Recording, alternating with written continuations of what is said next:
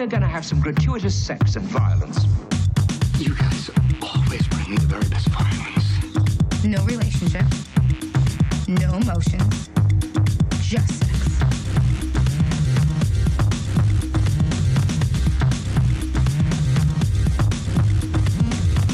Hello, everybody, and welcome to another exciting episode of Gratuitous Sex and Violence, the podcast where one thing might kind of become another. I could be Orlando, but am I really Ned? Is the sex really violence? Is the violence really sex? We're gonna suss that out. I am joined, as always, by Gratuitous Sex and Violence's co-creator, host, and roommate, Orlando. How are you doing today? I'm doing great. Kind of like a peach, but not. Yeah, that's the vibe. That's a real vibe.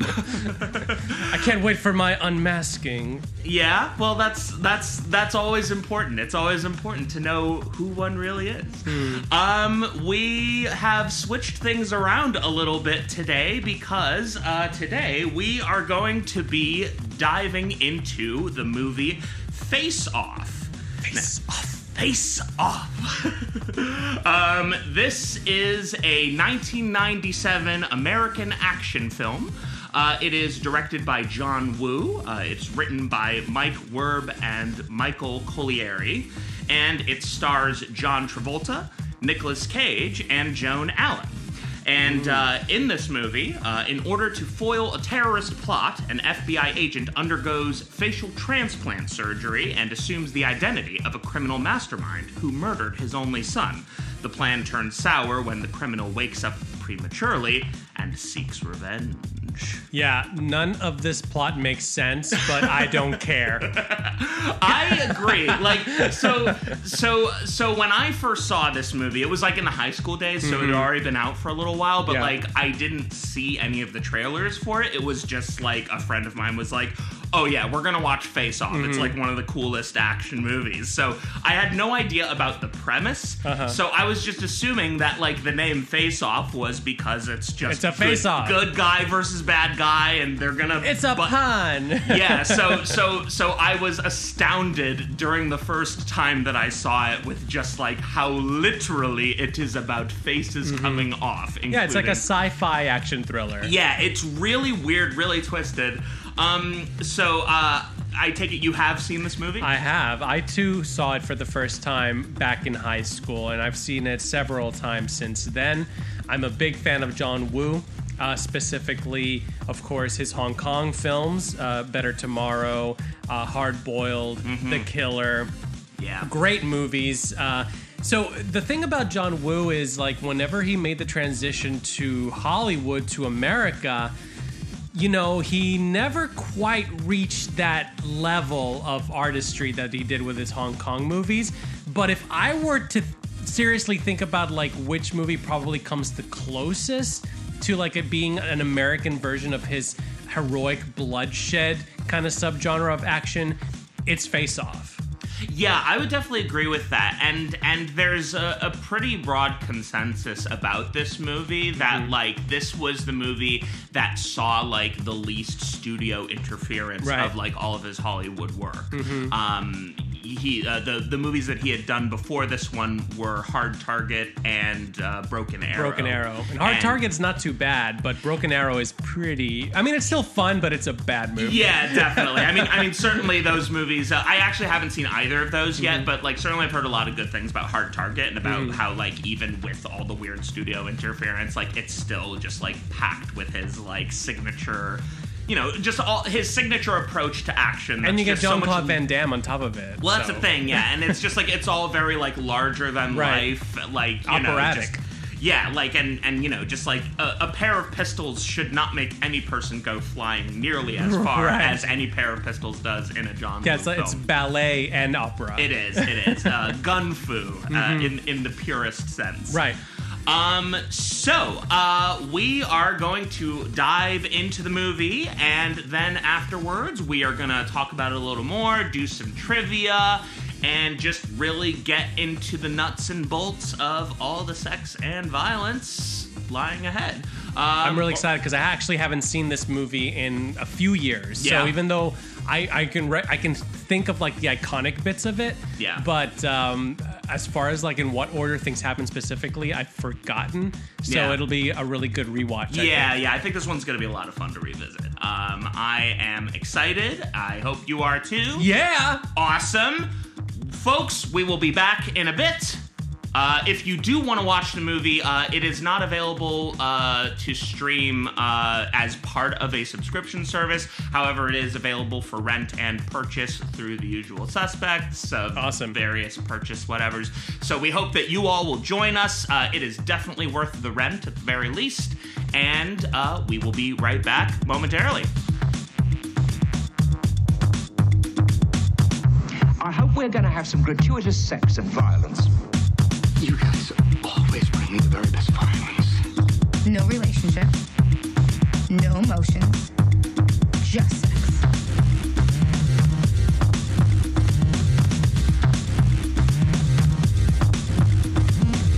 And we are back.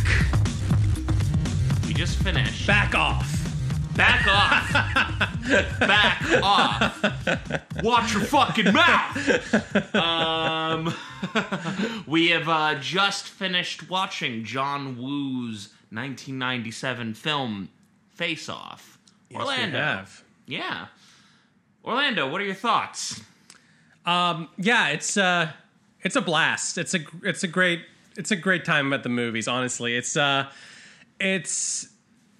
interesting because like so far we've seen two American takes on the heroic bloodshed subgenre of action. The other one was true romance, and this one, of course, was made by the master of heroic bloodshed. Mm-hmm. But it was interesting to like, I was thinking about all the parallels even between this and True Romance, like the hotel room shootout in True Romance and then the apartment shootout in this are very similar visually with like furniture and just like stuff blowing up and going everywhere and the way that people move around and like floating debris Right, that just all the like slow completely motion and- blasts Right. all over the place. It's like, definitely like has a very like poetic sense to the violence. And of course at the church, like that was like John Woo iconic scene right there. You have the doves, you have the religious imagery,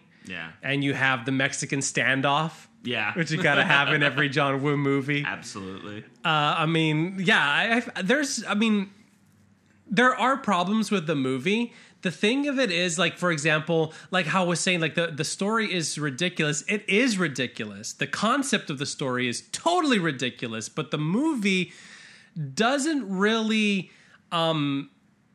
settle on those details. Like, I feel like the movie's more interested in the depth of the actual characters for the most part. So your suspension of disbelief isn't tested as much as you would think with a concept so ridiculous.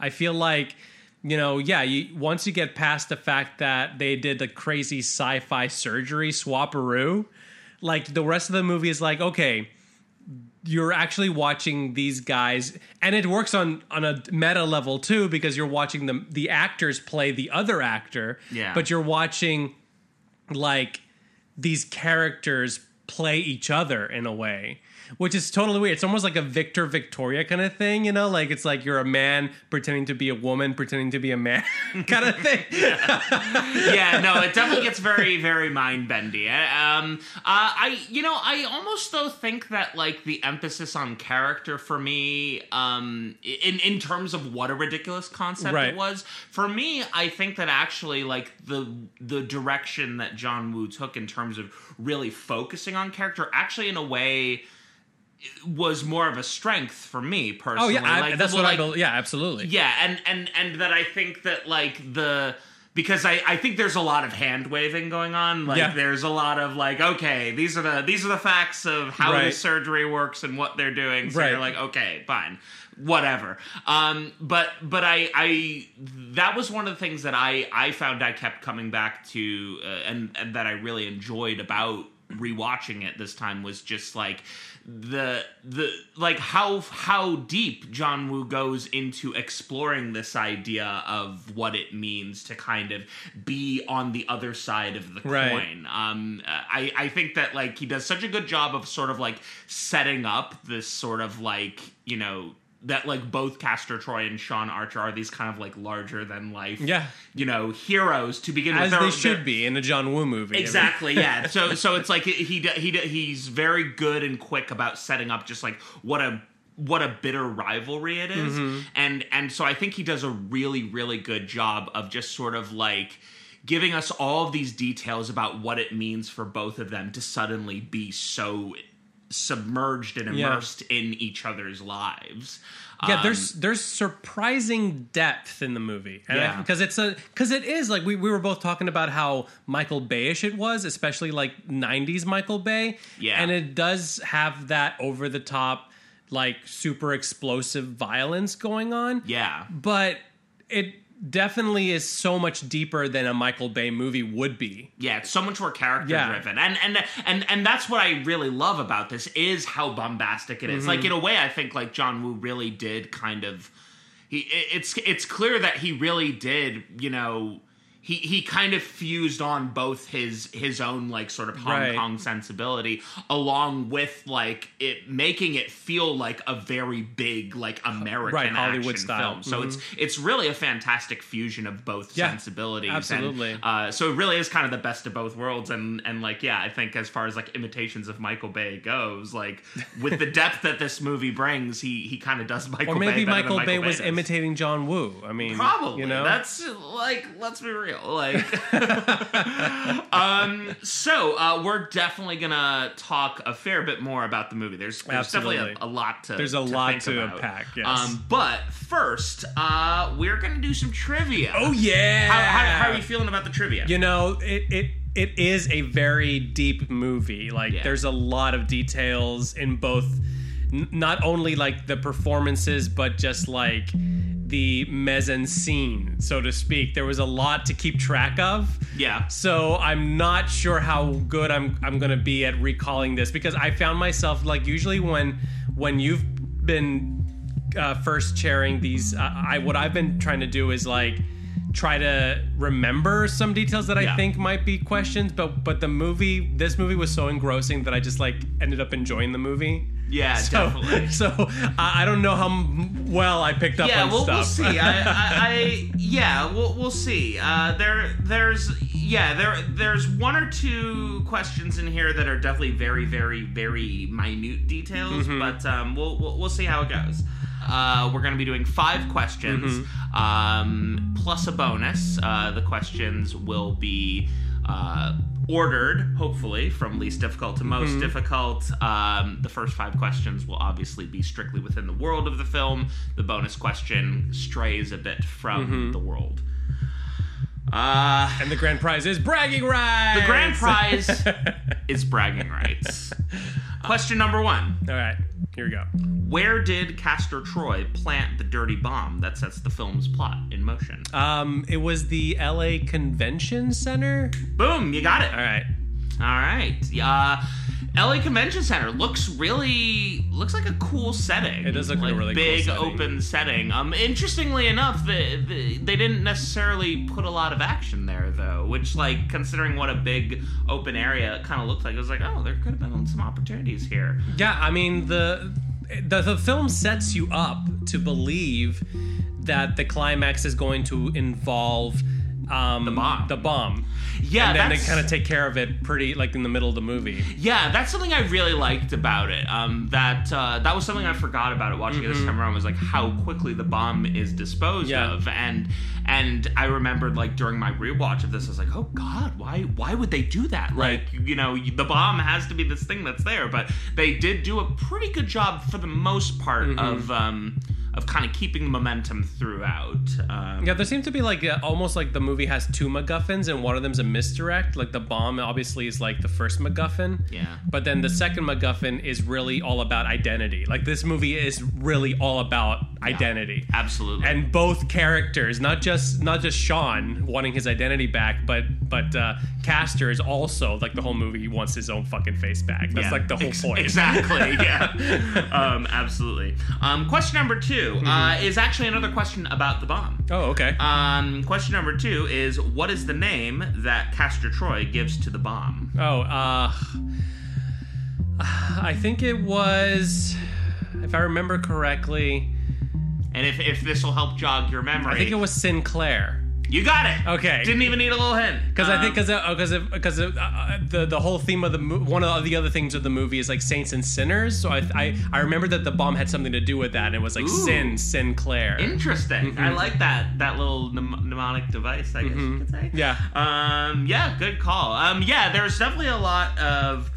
Yeah, there's a lot of interesting symbolism just to do with like opposing. Yeah, the oppositional nature of the two of them. And that's something that he carried over, I think, definitely from his Hong Kong work. Like his Hong Kong movies, even though they take place in Hong Kong, they're very Western religion. Like they're all about Catholics and stuff, and the use of churches and good and evil and different sides of the coin. Like that's all like John Woo icons. Like very much so. A pretty simplistic view of morality, but at the same time, it's like.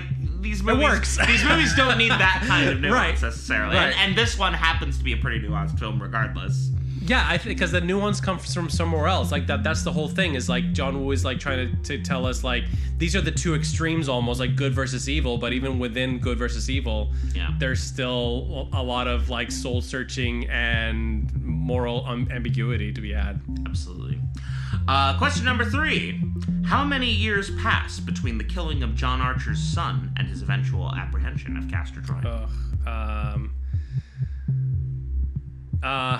going to say 5 years. The actual answer is 6 years. But just off by one. Yeah. Yeah. I really love the opening of the movie. The opening's really cool, and I love how the movie opens and ends with a little boy. Like that is it's a good bookend. Yeah, definitely, have. absolutely. Also, a fun little fact.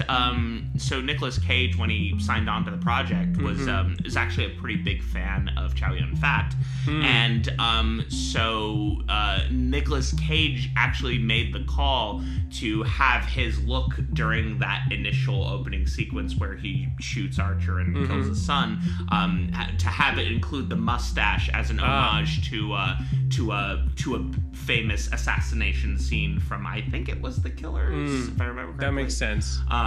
So yeah, I thought that was a cool little detail. The use also of the long, well, in the opening it wasn't a long trench coat or a long coat. That happened in the church, but in the opening it was, I guess, like the covering of the sniper rifle. Oh yeah, when he pulls it and off. how it whips off and floats away, and that's also, I mean, like the whipping coats, like it is very definitely. John Woo. And there is a great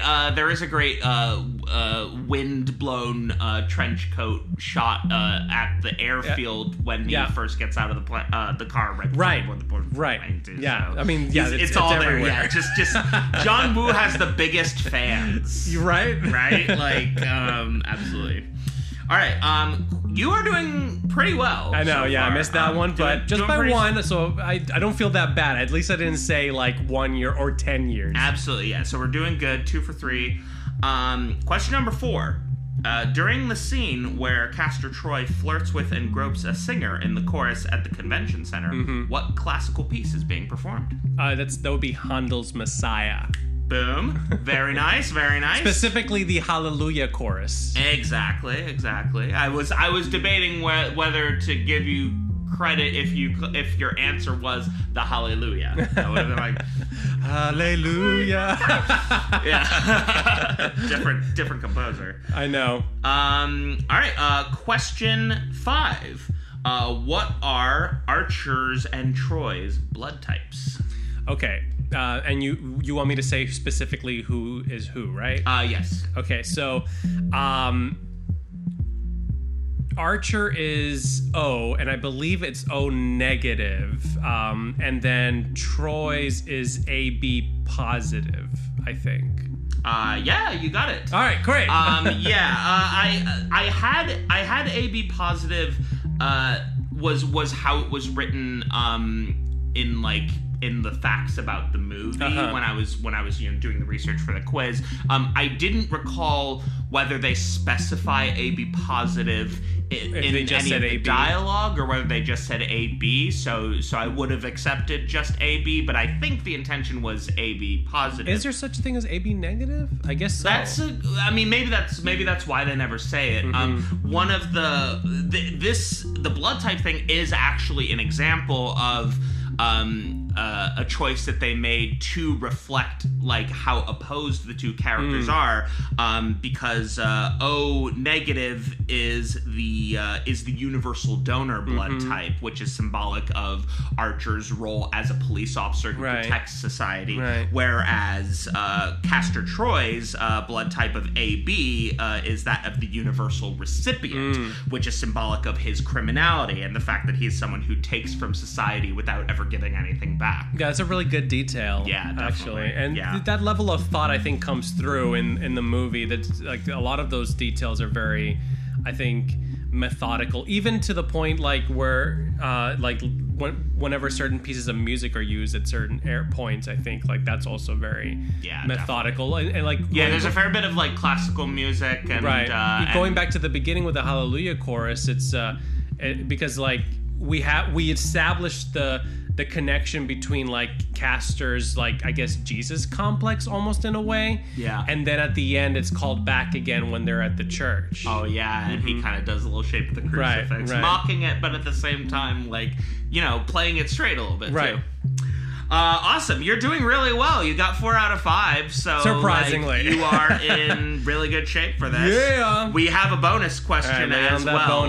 This bonus question is a blink and you'll miss it detail. Oh shit! Okay. So we'll see if you blinked. All right. During the escape sequence from Air One prison, Dubov, Archer's co-conspirator, dodges behind a box bearing the corporate logo of a fictitious company from which 1993 sci-fi action-adventure film?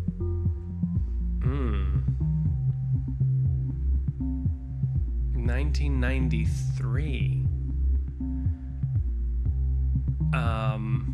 Yeah, that is a blink and you're missing because I was not even thinking about that. And so like there's a company logo and the company's featured in this other movie, basically. Exactly, yeah.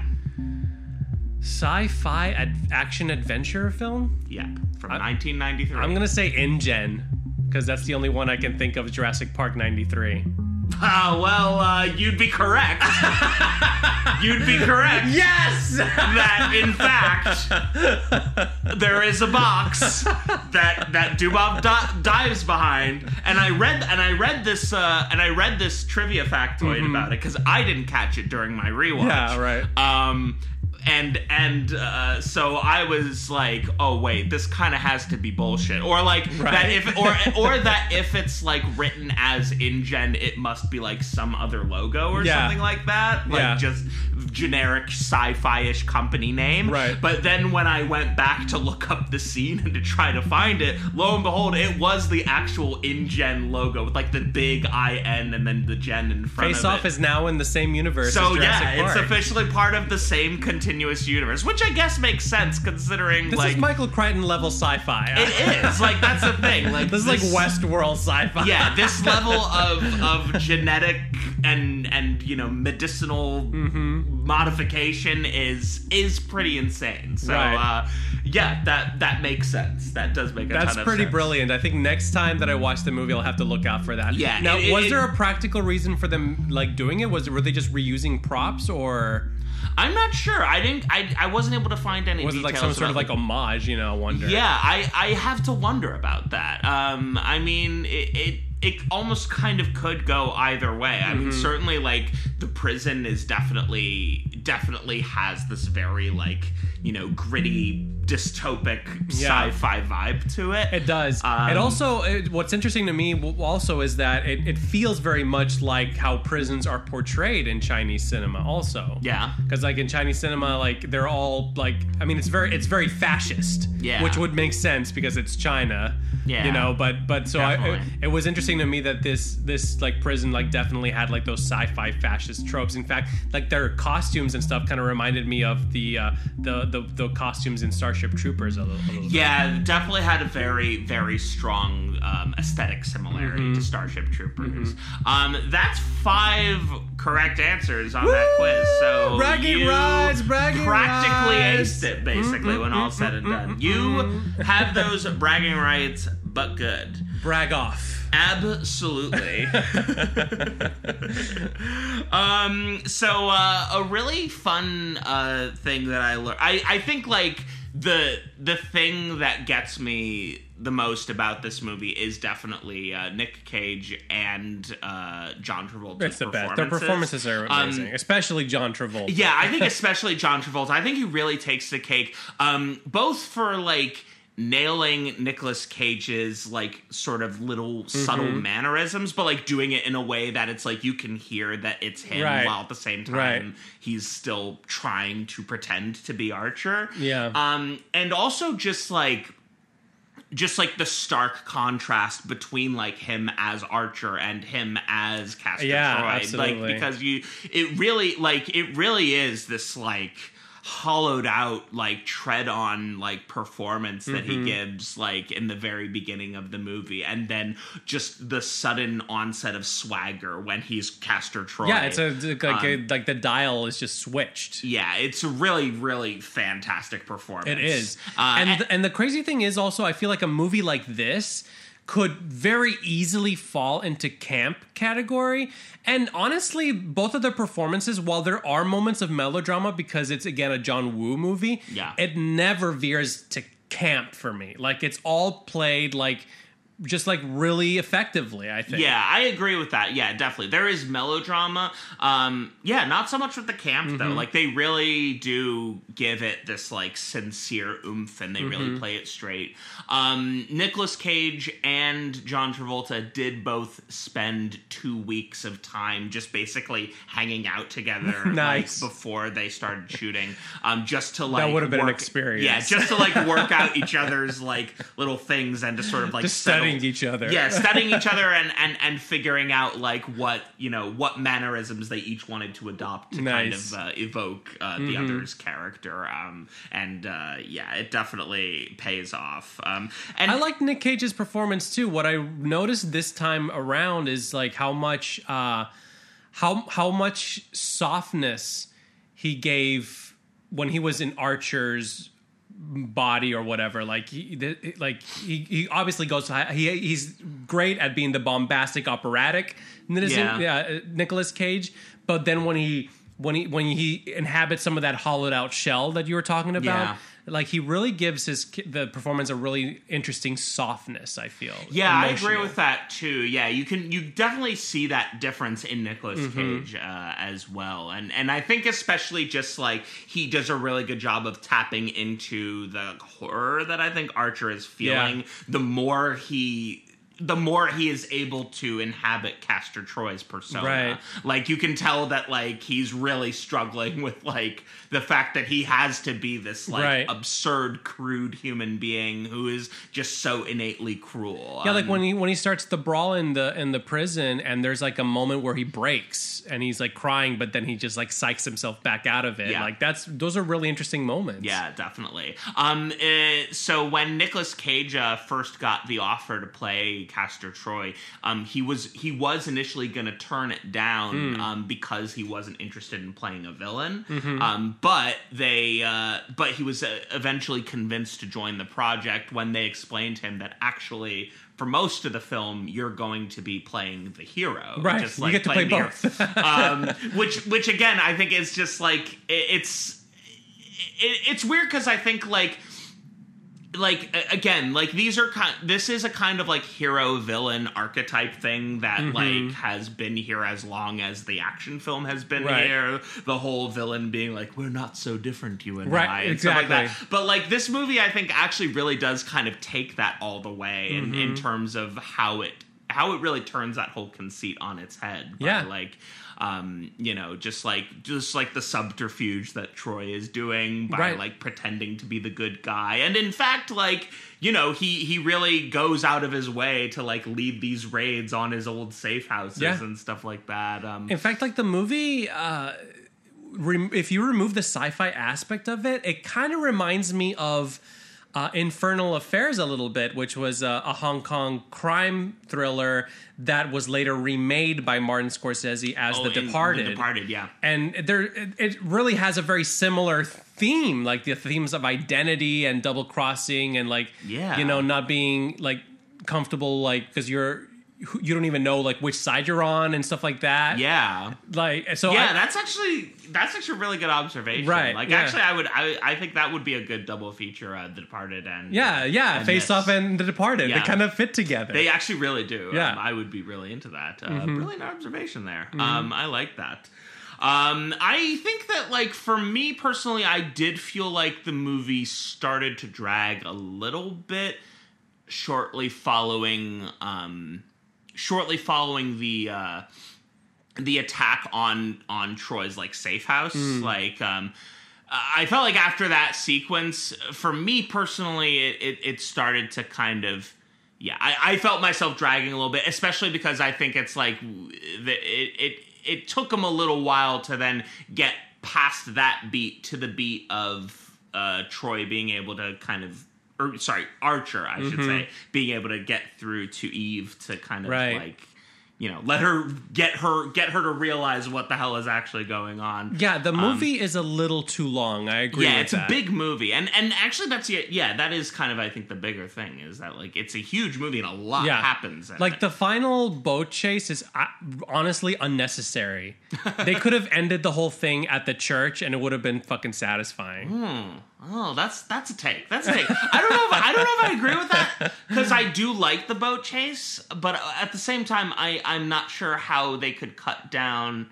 I'm not sure how they could cut down anything before then either. So maybe, I don't know. Maybe that does have to be clipped a little bit. Yeah, I don't know. I like it. It's fun. Yeah, it's a lot of fun. But I think that's an example of how the movie like overstays its welcome just a little bit. Is that after you have like, because everything at the church is again character driven. Yeah. And then we have this extended boat chase that is just filler action, bombastic Michael Bay shit. Maybe, maybe a little bit. You know, actually, maybe what they should have done is maybe they should have done a little transplant of, instead of the boat chase, taking the motorcycle chase from the end of Mission Impossible 2. Have motorcycles? Yeah, and put that in and have it be half the length. That would probably have done the trick. It's still a good movie as it is, though. I probably wouldn't change it, honestly. That's fair. But it does feel a little long, to your point. Yeah, definitely. Just a little bit. That's like my own little personal nitpick, I would say. Speaking of set pieces, let's move on to our first GSV segment, which is shots. Nailed it. We are talking about the gratuitous violence in Face Off. And whatever one might say about the gratuitous sex of John Woo movies, you cannot deny the gratuitous nature of John Woo violence. Very, very violent. Very stylized violence. I was talking with you about this before we started recording, that it seems like every time I end up first chairing, I always end up picking like one of these big bloated action movies that has body counts that are a little tough to keep track of. So I was not able to maintain a tally during the movie. However, do you want to take a stab at what the body count might be? There was a lot of just no names just dying left and right. Yeah, definitely. A lot of agents and criminals. Yeah. I think maybe more agents. Like a lot of FBI guys really bite the dust in this one. I'm gonna try to keep it to what I would say is a medium length, because I don't think that it's as bloody as, say, Blood Rain, which was like 100 plus. But I also I also think that it's not like at the smaller end of the spectrum either. Like I would say that even like, you know, a dozen or 20 is even a little bit too low. So I'm just going to give like a nice middle round number, and hopefully I'm somewhere close to it. I'm going to say 40. Okay. Not that bad. Okay. So I consulted 3 different internet sources for the body count of the movie.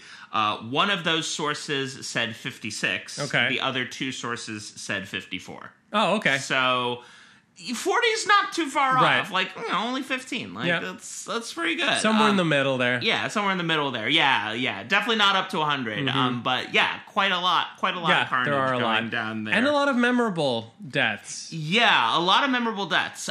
Do you have any favorites or ones that stood out to you? This time around, I really, even though he's a small character, I really like Dietrich's whole vibe thing. His character, his pad was awesome. Oh, the bald guy? Yeah. And then his death was great. Like you know, he clearly is a family man, and when he was dying, maybe a little too much maybe of a family man. Maybe a little Game of Thrones of a family man, little Cersei and Jaime thing going on there. A little bit.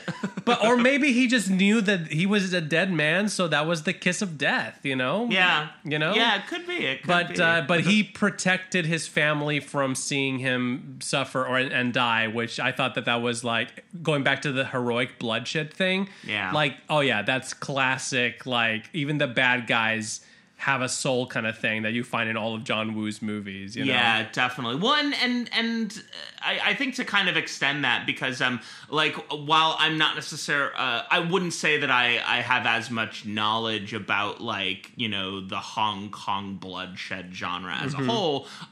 Definitely the other big John Woo film that I was constantly comparing this to was Hard Boiled. Yeah. That's like the only other one that Fantastic I'm movie. particularly familiar with.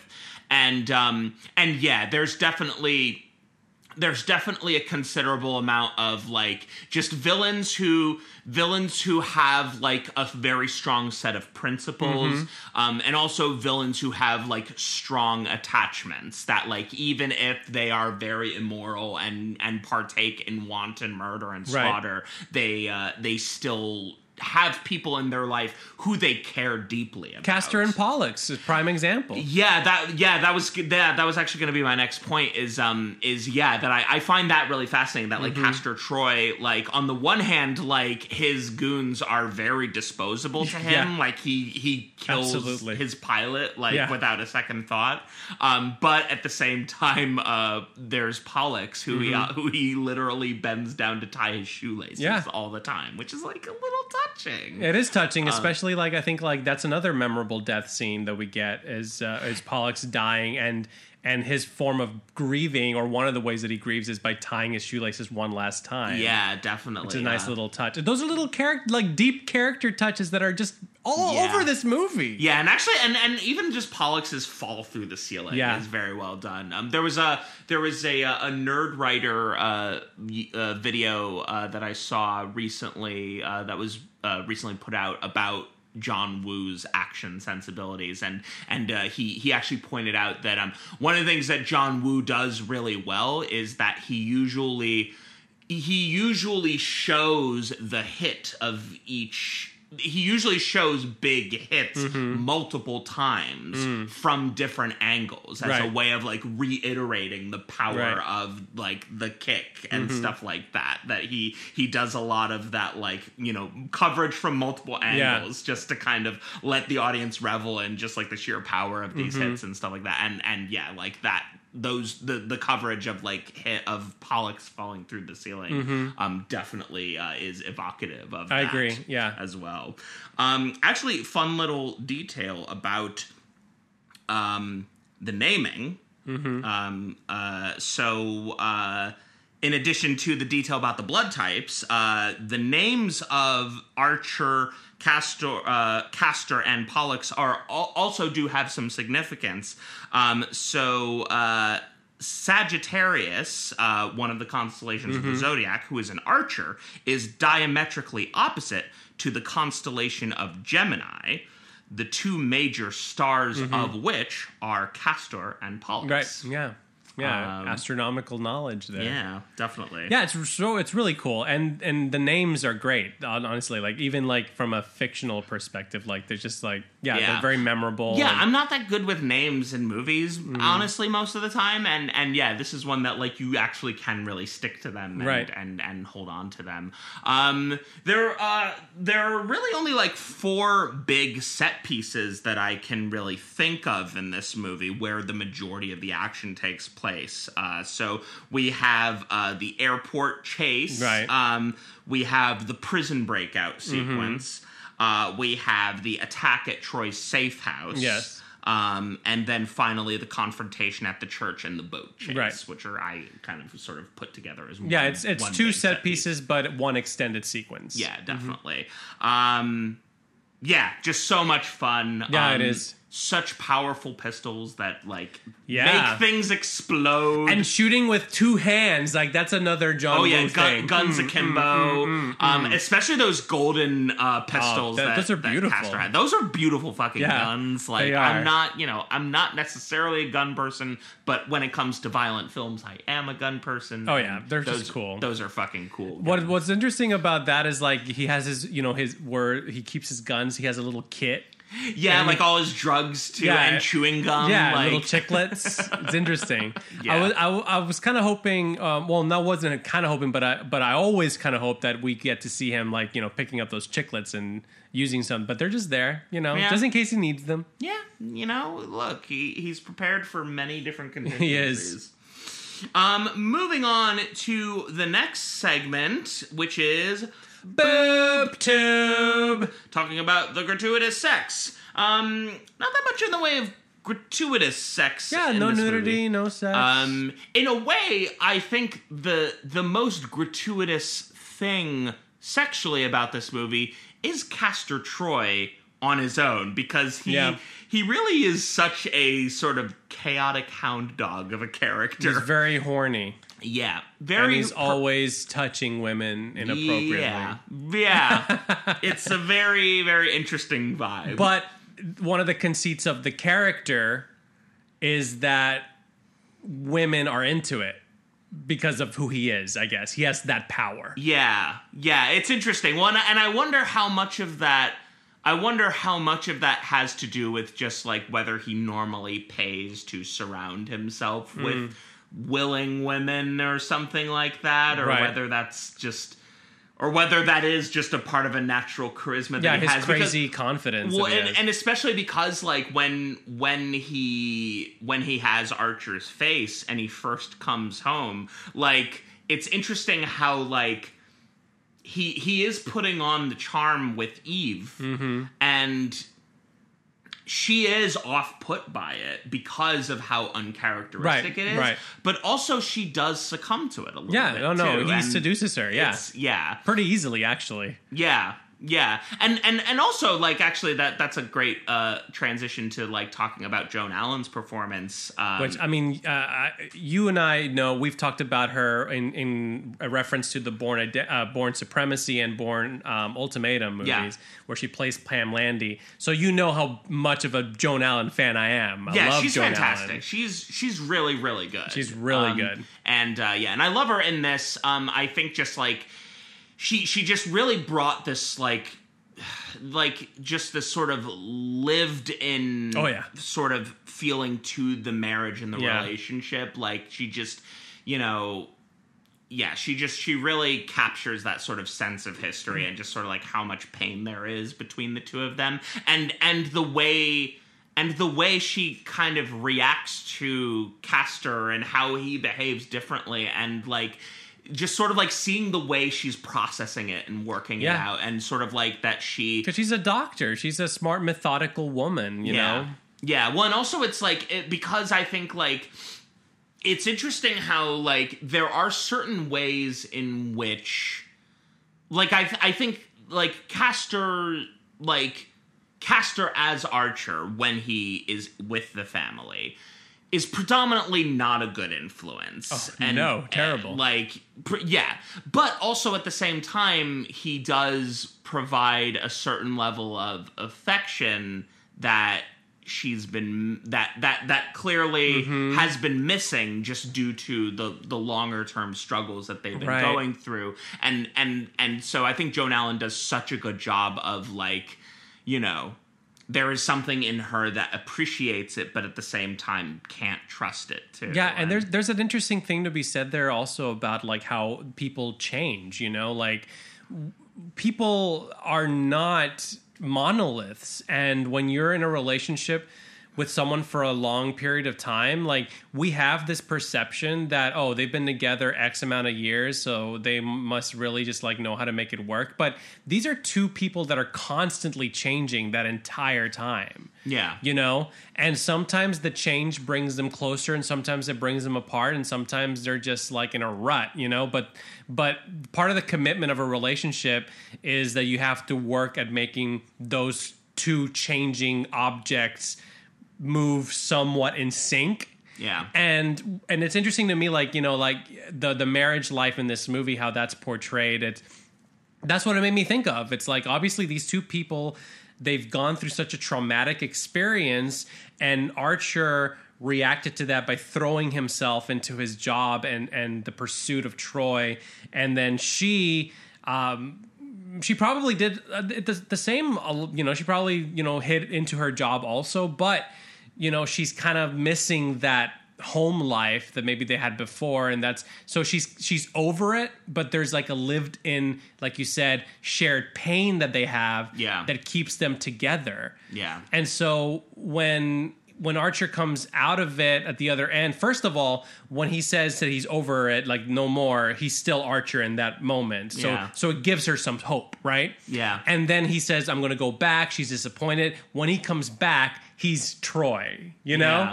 But Archer already made that promise beforehand, this I'm going to change promise. Yeah. So even though it is this is a different person, it feels but he did make that promise that he's going to change. Maybe this is what that change is. Yeah. So it makes her more willing to accept it, I feel, in that sense, because of the shared pain that they have. She's I'm over it, but I'm also in it. We have this marriage that we have to work out. Yeah. And so it's really interesting. I can see her in her performance, that how she expertly juggles all of those emotions. Yeah, very much so. When John Woo expressed that he wanted Joan Allen for the role, the studio initially wanted to say no to it, and they in particular wanted somebody younger for the role. And John Woo and the writers had to fight to keep her in the movie, and not she was even old. I mean, she was probably in her 30s. Yeah, in that movie. It's just a realistic fucking marriage, right? What do you want here? So it's Plus, that would have looked creepy because his teenage daughter was definitely played by someone in her 20s. Yeah, so that would have been creepy if the wife and the daughter looked the same age. Yeah, that definitely would have raised a few eyebrows. I mean, it was already creepy how Troy Archer was ogling his daughter, in her underwear, yes, and licking her face and stuff. That's and I think on that note, that feels like as perfect a moment as any to drift on over into our third segment. That's problematic. Yeah. I mean, it's obviously not the movie is trying to glorify that behavior, but it definitely makes your skin crawl considering his daughter is still in school. Yeah, high school, right. Yeah, that definitely raises some eyebrows. I mean, he is a villain, to be fair. He's a bad guy. Exactly. That's the thing. Obviously, it's not meant to be glorified. Right. It's just but at the same time, it's it definitely kind of makes your stomach turn a little bit, just knowing the danger that she's in because he's there and there's no one to kind of Protect her. get in there and protect her. But ironically, he does give her the skills to protect herself. Well, that's the thing too, and that's kind of what found myself interested in, because I think that while again, like, Castor Troy's influence on the family is bad for the most part, there is that scene where, like, when her date is like trying to rape her, he first he intervenes and gives him a solid whooping. Yeah. Also, I was just a huge fan of how his method of getting him out of the car was to kick the window. Yeah, just shatter that glass. As opposed to just, opening the fucking door or something like that. But, and also, in a way that, like, art imitating life, it was Danny Masterson who, like, he was accused of raping women in his personal life. Yeah. That's a little too close for comfort there. But yeah, the fact that he intervenes on her behalf, and I was particularly interested that, like, he doesn't take advantage of her in that moment. He doesn't. Of the vulnerable state that she's in. He actually kind of levels with her in a way that her own father didn't. He connects to her. And, yeah. But he's after the cigarettes, not her body. He is after the cigarettes and not her body. This is very true. But also at the same time, he does give her the very knife that she then ultimately uses on him. So it was very interesting to kind of see that push and pull of his character. I think that happens in both stories, right? Like, you have Castor as Archer, even though he is a negative influence, like we talked about, but his actions actually positively influence Archer's family, the daughter and Joan Allen, his wife. Like, there are ways that they both come out of it with new knowledge and or strength. Yeah. And then on the other side, the exact same thing happens, because I know we didn't talk about her in the previous section, but I would really love to talk about Gina Gershon as Sasha. Oh yeah, and absolutely. But the same thing happens over there. Like, Castor, his new softened demeanor changes, even though it's short-lived, because unfortunately she does die, but it changes her for the better, her character, I think. Like, it's a positive in her life too. So it's interesting, again, going back to that sense of identity, like, that the movie is about, like, how, like, just even though these are the people that they think they're the same people, but that slight shift of identity inside of them really provides, like, positive growth for both sides. It's interesting because in both cases it seems like both characters find a way to kind of be the thing that the people in their life need them to be, in a way that they themselves are not able to do. Right. And I find that so fascinating, and I wonder. Yeah, I mean, I wonder what that movie says about what that says in the movie about, like, just like the nature of, like, that there are certain things that you kind of need to hear from certain people in their life, and the fact that the person who finally says the thing isn't the person that you need to hear that from. But it's still meaningful. And it does affect change, and it gives the people the tools that they need to kind of move on and sort of overcome those obstacles. And I'm glad you brought up Gina Gershon too, because she is fantastic. She's great. Yeah, we both loved her in Showgirls. A great performance, and another one here, and another really good performance here.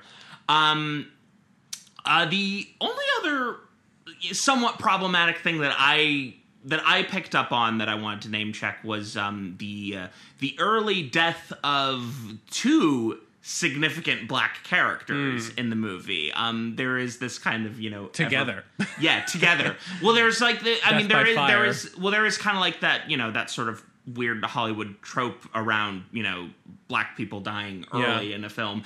And those characters in particular were fairly compelling characters. Yeah. And while it made logical sense, it does make sense in the story, I'm just pulling the names again. It's so short lived that you need to have notes. But Tito, who's played by Robert Wisdom, who, by the way, I love in the show The Wire, and Hollis, who's played by CCH Pounder. And yeah, they're both like really interesting characters, and the fact that they are both co-conspirators in this big plan. The only ones that know. The only ones that know, which again is like unfortunately the reason that they have to die along with Dr. Walsh, played by Colm Fiore. So yeah, there is that.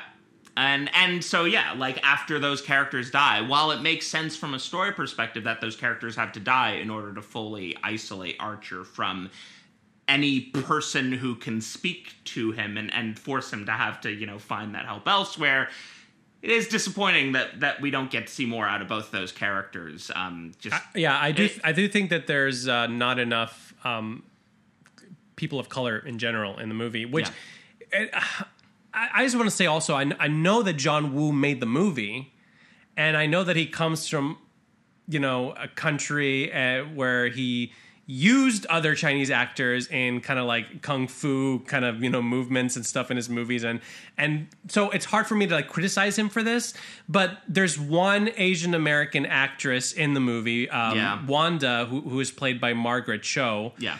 And he had her do like kung fu kicks and stuff, and I'm like, that's the kind of stuff that like white guys do, you know? Like that's like why is she the only one that knows those skills? Like, I do think that like she had one or two pretty prominent like high kicks in there. I do think that like that I was willing to suspend my disbelief that like that was just more of the world, because again, everybody is diving through the air shooting their guns and stuff like that. So I feel like I've definitely saw quite a few good kicks from the other non-Asian characters, to be sure. But I do hear what you're saying too. So yeah, I think I have a little faith in John Woo that you know, I feel his heart was ultimately stumbling block. Come on. We'll see. Again, well, and also again, like, you know, he's definitely dealt with studio interference on a lot of his Hollywood projects. So who knows whether that had a hand in it or what have you. But yeah. No. Yeah, but I do wish that the movie was a little more diverse. Because like even again it's California. It's Southern California, and there aren't any Latinx characters anywhere.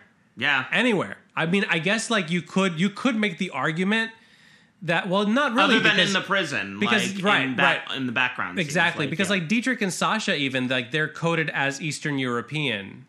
To me, they're not coded as Latinx either. Yeah, I didn't get that sense either. Right. So, and I'm like, okay, so Castor Troy works predominantly in Southern California, or he's based there, and he literally knows no gangster. And again, this is, I'm just reaching here because they don't have to be gangsters, but he literally knows no Latinx gangsters. Yeah. Or black gangsters. I think there was like one black henchman in his crew, but like other than that, like everybody else in his crew is white. Yeah.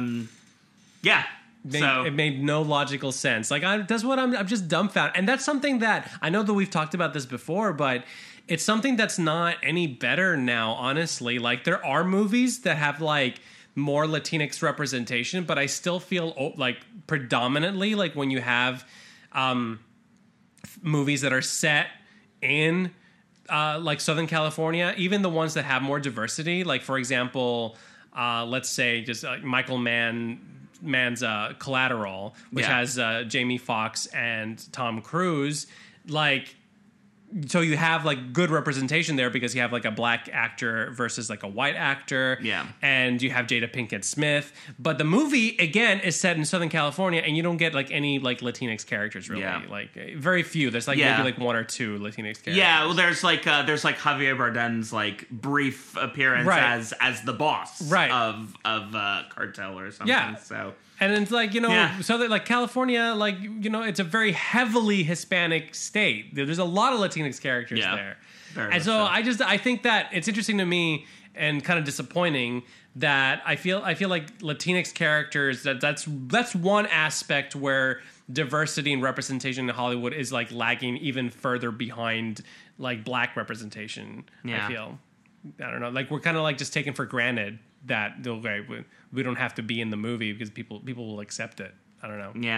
Yeah, I agree. Well, and especially again, just like in terms of like storytelling, like if your story is set in California, then it behooves you to be a little more in touch with the communities within which you're filming. So I think that's definitely a well taken point. Yeah, absolutely. Sure. Were there any other things that struck you as problematic in the movie? Well, we did talk a little bit about how like the movie seems to be a little too interested in some like incest from both like the brother and sister, but also like the fake father and daughter. Yeah, that is definitely an angle that was very interesting. Yeah, right? Just again like that sort of that little threat there. Also, I think just like I think you kind of like made that point earlier that like there is an awful lot of willingness. Or there's an awful lot of acceptance of Castor's own just sort of horn-doggedness. Yeah. And women welcome it. Like, that's problematic, too, because I feel like... Yeah, that perception, right, yeah. That anybody would be that accepting. I mean, again, it's like...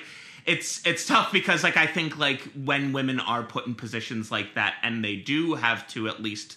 play into some sort of neutral acceptance, it's usually based on, a fear of repercussions, whether it's like of their job or fear of violence against them. And obviously a woman, I feel like it's important to say that a woman can be accepting of those types of behaviors, but it's not the type of thing that happens without an exchange of some sort of consent. And well, that's the thing, yeah. You can, I think it's a prior relationship. Right. Like if you have some sort of prior established relationship. And I think it's interesting that like we don't see the fear dynamic because again, I think Castor Troy is a dangerous human being. And so that's like the weird like disconnect in my mind is like, so is Castor Troy the character? Because we know he's a bad guy. Yeah. So of course he's gonna say and do really disgusting things. But is like we were talking about, is this some sort of like weird, confident charisma that he has? Yeah. Where he's able to like read like the woman and because like for example, the first one that we get is the chorus girl in the Hallelujah chorus. Yeah. She's like giving him googly eyes and stuff, and then he's like and then he zeroes in. Yeah. So it's like, it's nasty, and in real life that wouldn't fly because obviously you don't want to act like that. But in the world of this movie, like this fantasy character, like I wonder if like he just like instinctively understands that's like, oh yeah, she would totally let me just like do this to her. And then the same with like the agent on the plane, like he starts out by saying, if I were to get you flowers, and he's like, no, wait, let me rephrase that. And because maybe there's like something in his weird, twisted, charismatic mind that can read women on that level. Yeah. Well, and I think the agent on the plane is like a particularly interesting point because again, it's like she's there undercover. Yeah. So like she's playing a part herself. Obviously she is. Yeah, she has to keep up the ruse as much as possible and keep him off her back until they're able to make the arrest. So. Right.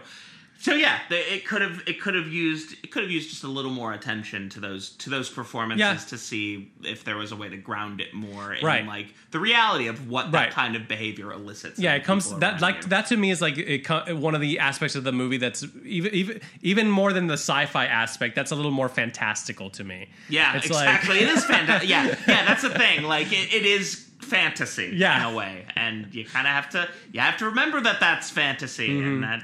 That's not how the world works. Right.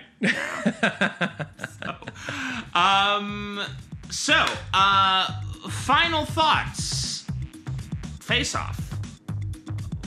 Where do you land on this? Do you think it was a bad movie? Do you think it was a so-so movie? Do you think it was good? Do you think it was great? What are your thoughts? I'm going to say just by virtue of how this film stacks up in John Woo's filmography, I'm going to say that it's good, verging on great, but it is definitely, if we were just to look at his American films, I would say that this is his best film, and so I would say it's great in that context. I do think that the performances are great. I think that the action is great. I think that it has a lot of depth to it. I think that any other person could have taken that ridiculous concept and made something like really campy and like not interesting, but John Woo is just like looks at the source material and he's like, okay, yeah, I can make this work.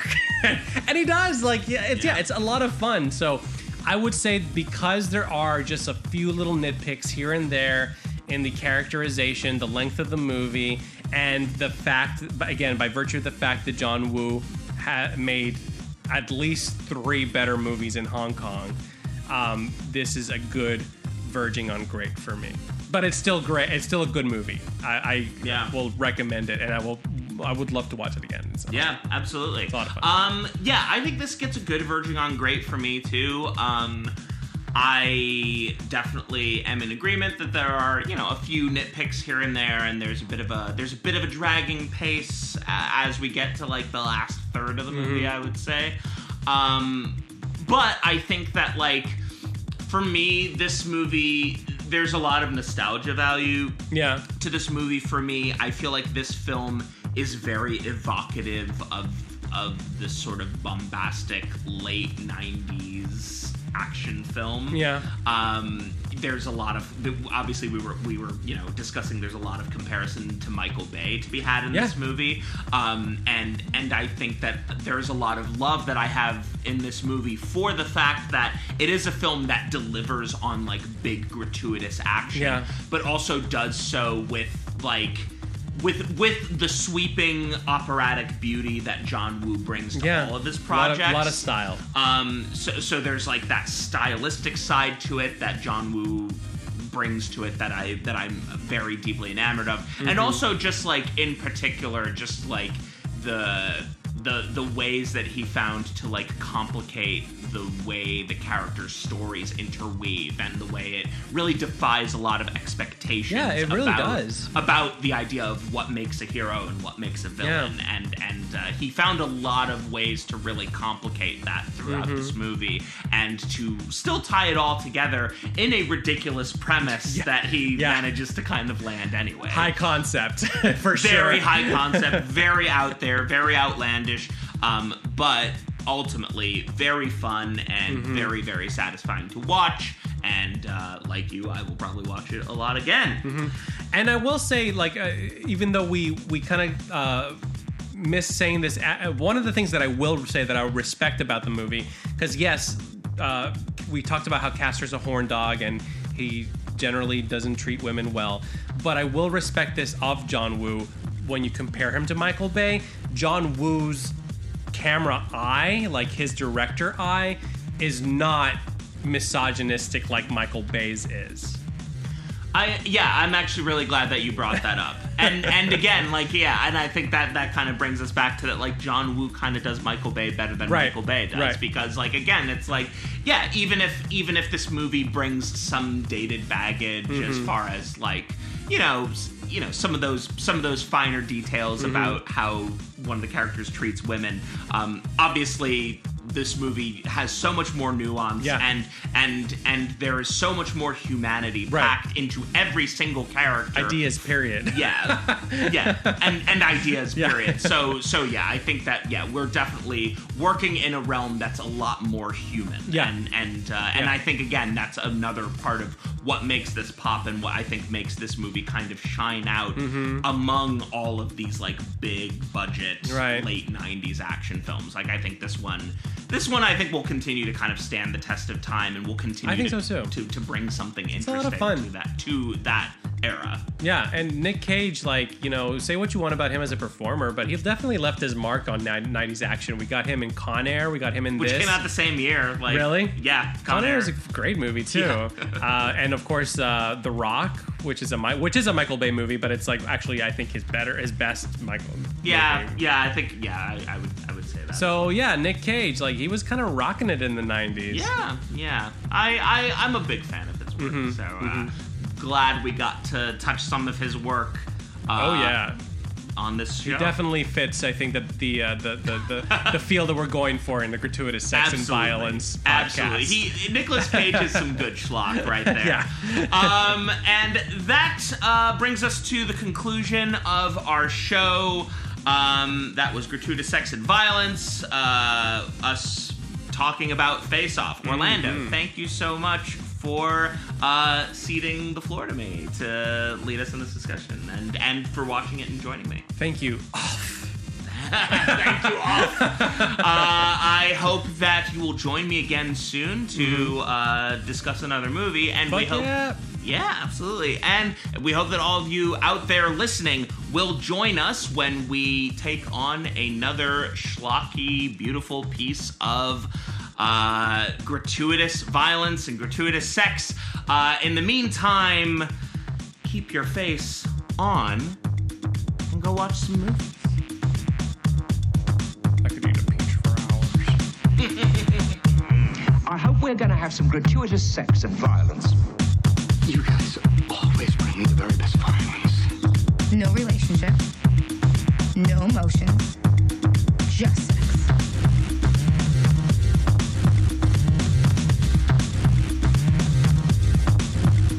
Just sex.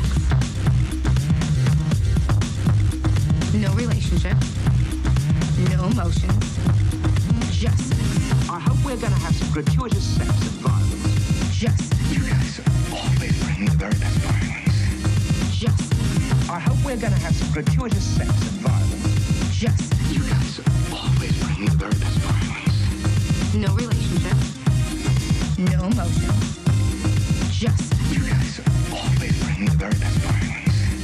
Just sex. I hope we're going to have some gratuitous sex and violence.